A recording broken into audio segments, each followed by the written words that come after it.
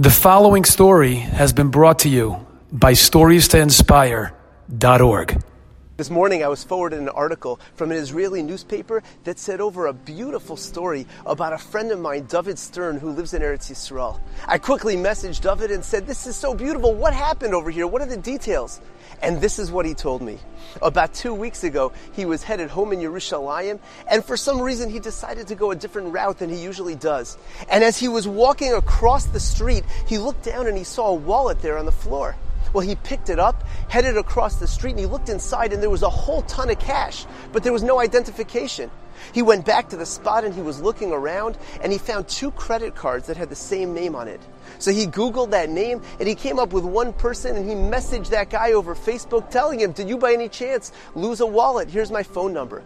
Well, he waited around over there for about 20 minutes, hoping for a response, but there was no response, so he just decided to go home.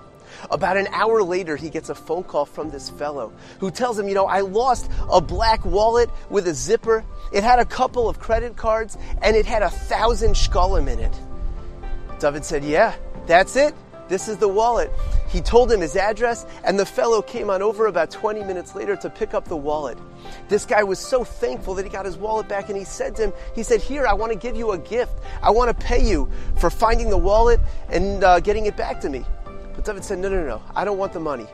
I just want the mitzvah. That individual happened to have been a journalist, and the very next day he wrote an article about what happened from his perspective, and how when he lost his wallet, a friend of his told him to say over the tefillah of Reb Meir Baal HaNes, which he did.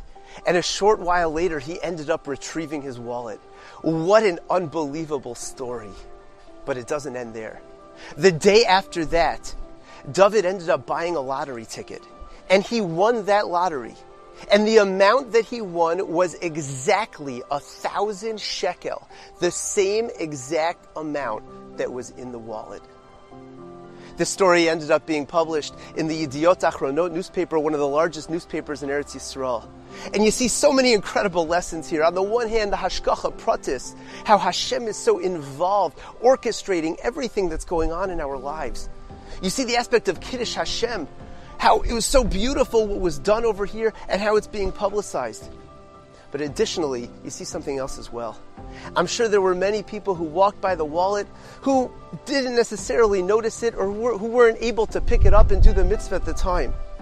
But when David saw that wallet, he said, "I want to do this mitzvah wholeheartedly, to get this money, to get this wallet back to the original owner." And that's what he did.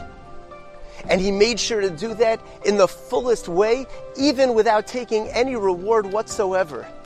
And when a person does that, Hashem ends up showering love, and Hashem ends up giving back to that individual as well. The Gemara tells us, Kol hamerachim al habrios merachmin alav min hashamayim. When a person has mercy, when a person cares about any one of Hashem's children and goes out of his way wholeheartedly for them, then HaKadosh Baruch Hu has Rachmanis, has mercy back on you, and gives back to that individual as well. I would like to encourage all of you to go onto that website, StoriesToInspire.org. You will be inspired by the great stories that are right there for all of us.